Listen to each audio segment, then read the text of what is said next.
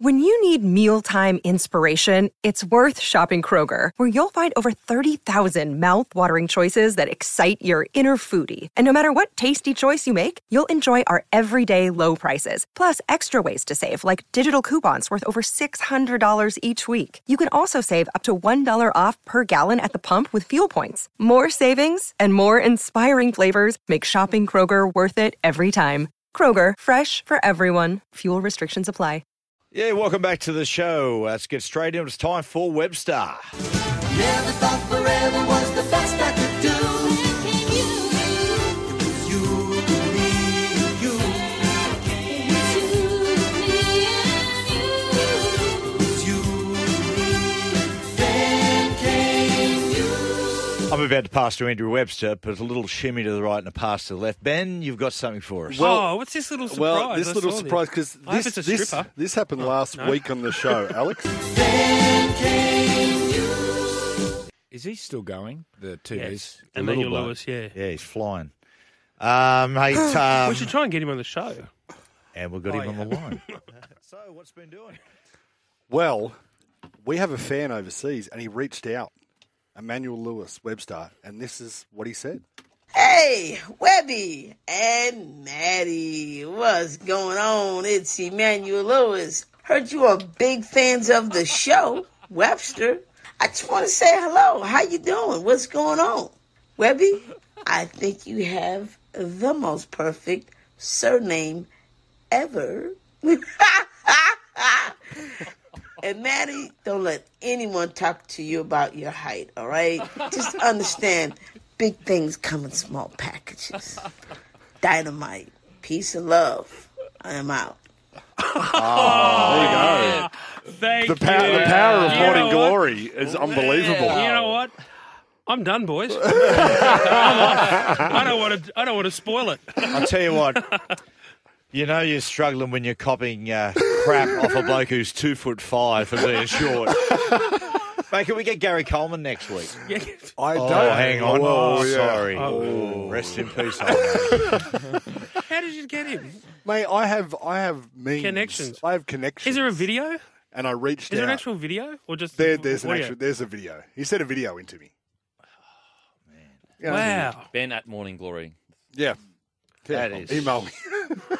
That is. What a surprise that is was. gobsmacking. Yeah. As I said, mate, I can die happily now. Exactly.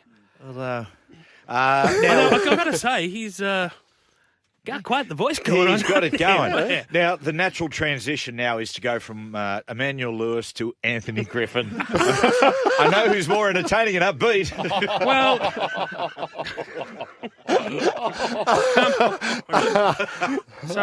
so Anthony Griffin turns out wasn't the right fit for the Dragons.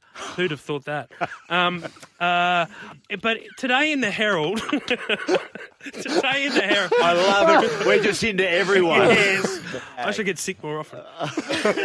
What was I talking about? Who was I bagging? But I see a silver lining at the Dragons. They reckon the next crop of youngsters that are coming through out of the Illawarra region at the moment are the equal of those mid-2000s that went on to win the comp. Wow. In 2010. There's a big rap for the juniors that are coming through. Wollongong-based boys. Yeah, a lot of them. So if the Dragons can get it right, and they have shown in the past they're not particularly good at getting it right, but if they can get the right coach, the right head of football, the right head of recruitment, it's not a huge rebuild. It's not a huge reset, I don't think. No. You know, but they just need some time and some patience. I think the board's getting on better than it has previously. It is still a dysfunctional board in the sense that it's St. George on one side, Win Corp on the other. Mm-hmm. But Andrew Lancaster, who is the Win Corporation chief executive, who's been on the board for quite some time, him and Peter Doust have had a Lennon-McCartney-like tension for quite some time. But I think they're getting on a bit better than people might think. And the fact that they're looking at Jason Rolls, who Peter Doust has been pushing for the best part of 6 months, suggests that things it's a little bit more harmonious there. If they can, whether they like it or not, they're never going to be demerged. There's never going to be the joint venture's never going to split if they want to retain an NRL license. So they have to get on to make it sing. And I just think that there is an opportunity there now for that to happen. I hate to douse the fire. Oh, good. I see Very good. There. Thank you. Yeah, good. Appreciate it. Now, like, the only thing, glass half empty, if they were united and they all were on the same page, how come they handled it so poorly? They didn't send anyone out to the media. They sent the players. Terrible. Griffin had to drive past it. But that's a management thing. That's not a board thing. Well, the board selects as the people that manage the club. Exactly. But I mean, it was handled poorly, no doubt. But then you got the leaks. I don't know. I agree with you in regards to. I don't think because you've still got people. Sullivan, Amone, and Sloan won jersey flag together, so they were the best of their crop. Yeah. And there's arguments to be had that their development has been stifled with this style of coach. So if they do hit the potential that we all knew they had coming in, then the turnaround, as you said, could be literally within 16 months. They could all of a sudden be fighting in the 8 and playing some good footy. So I agree with you in regards to turnaround could be quite quick. I think up top, I'm not sure. Yeah. Do you know, in this situation, like Hindy said to me last night, has he really had the team, Anthony Griffin? And I said, well, you don't know until someone else takes him over. I mean, who knows? He might have some young blokes there who are about to absolutely boom. I mean, do you remember when Anthony Griffin was sacked from Penrith? And everyone's going, this is crazy. He's got him into the finals. But we've seen what has happened. And granted, these young players have just got a little bit older. But he didn't I get that. Yeah, but at Penrith there, Serraldo was coaching that team with Gus. Yeah. And it doesn't matter how many different ways Anthony Griffin and his supporters want to try and shape that. Go and talk to the people at Penrith. That's exactly what happened. Yep. And but you could, if you want to read a book later this year, there's a story in regards to Broncos and how. Yes, that's exactly right. Yeah. Good push. I like it. Thank you. The big thing for Jason Riles, and he looks like the favourite, or whether it be Ben Hornby or Dean Young, is that a young coach going in there and being able to have the power to be the dictator.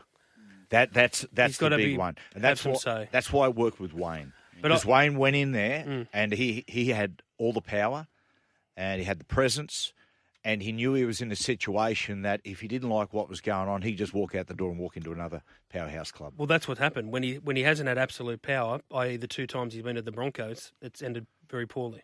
What's Jason Rolls like as a coach? Like, reckon he's a trainer at the best, but is he going to be like a Craig Bellamy? They reckon he's a players' coach. They reckon he gets on really well with the younger players, which is exactly what I reckon that club needs at the moment. But I know everyone keeps saying he didn't have the roster. Anthony Griffin had all control over the roster. He brought in all these older players, Aaron Woods, letting McGuinness go, bringing in McCulloch. There's like a whole stack of recruitment decisions there, where it looked like he was trying to win the over 35s comp. People, I think that's a bit of a cop-out to say that he didn't have the team that he had. But he also made some bizarre decisions in the last few weeks. Yes, he has. Like the whole Lomax thing, I can't wrap my head around. I think Lomax is still trying to work out why he got dropped. Like no one's actually explained it to him. And what happened with Sullivan on the weekend was just, obviously that was just sort of like the final straw. Yeah, it was. But see, the Lomax situation again. So Zach is a player of great potential.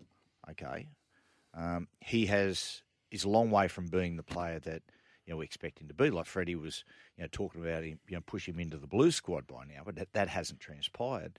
Yet he's on huge money now. But so if you draw a line through that, the reason he let McGuinness go is because he said McGuinness was on too much money and he was going to have a sort of socialist system or a money ball system.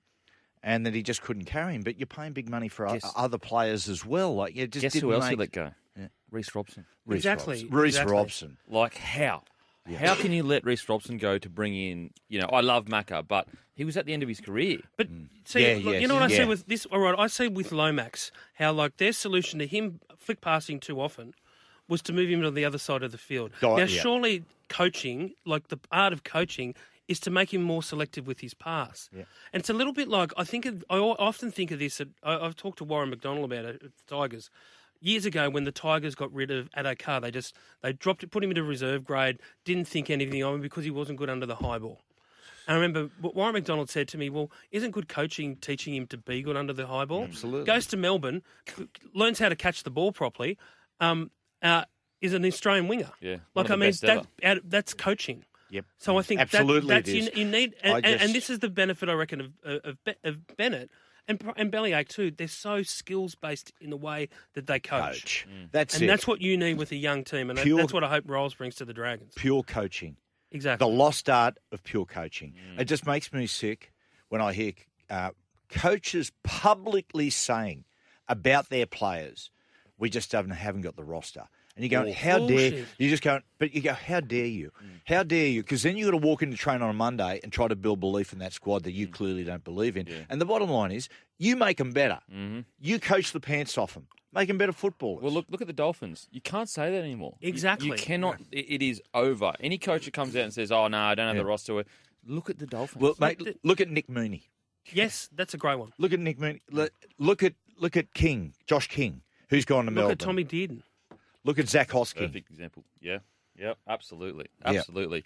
There are plenty of good footy players out there, but I just think that we have a shortage of good admins and good coaches. Yep, because, I totally agree. Because you don't have admins training all the way from 6 years old to become admins in footy. You don't have coaches training all the way from 6 years old. But we have thousands and thousands of kids training. You know, Denon, the amount of jobs in the media has been so detrimental to the coaching ranks. Slater's the best example. Like, if there weren't Slater is the perfect example that already, and this got me into trouble last week, as you know. But if he's the perfect example of a guy that just would have been into coaching immediately, like he's had the success at Origin level, you just knew he'd be a genius coach. But he's going, you know what, I've got a great job in the media, I've got the horse stud, I've got all those things, I don't really need it. Although I think the Melbourne Storm will continue to press him. I think Why so. wouldn't they? I reckon Riles is ready for it. He had been cold on it, and then he actually started to see the upscale in going to a club like that. On the personality, he'll be a very different coach to Craig Bellamy. Yep. I think what he'll do is he'll put standards, as they say in play. No, put it this way, I don't like to use just common words that just wash over. He'll let the players know straight away what's expected. And if that will basically be his discipline. Is that this is what you do, this is where I expect from you. If you don't reach that, then... Because whenever we run overlay on the show, it's always Jason Rolls sitting there and Bellyache just not giving it to him. Yeah. There was a hilarious moment. They showed it on your show last night, Matty, where Rolls is in the room in the coach's box with the mic in front of him, and Bellamy grabbed the mic and was screaming at him. Do you know, Webby? And you talk like here's an example of that. I think sometimes when you get mixed, you know, like things get lost in coaching. In my opinion, too much technology in coaching can be detrimental. Yep. Wayne Bennett, Craig Bellamy, right? You watch Bellyache and you go down there. So he's walking around with a piece of, he writes longhand, carrying it around with him, stuff like that, because they feel their players. They feel they know their players. They know they just sit and they watch that player with, soft eyes and just go, okay, this is what this guy needs, as opposed to sitting a kid in front of a computer screen and just showing them clip after clip after clip, showing them what they're not doing right. Bennett said to me the best thing that ever happened to his coaching was, or that he's thankful of, is the fact that he started before the video. He said it was all just what you watched on the training field. Yeah, and he said it's all feel. It's human. All feel. It's human. That's right. Yes, we're not robots. We're emotional creatures having physical experiences. We are. On that, after the break, we've got Movie of the Week. Fever Pitch, talking about human experiences. Stay tuned.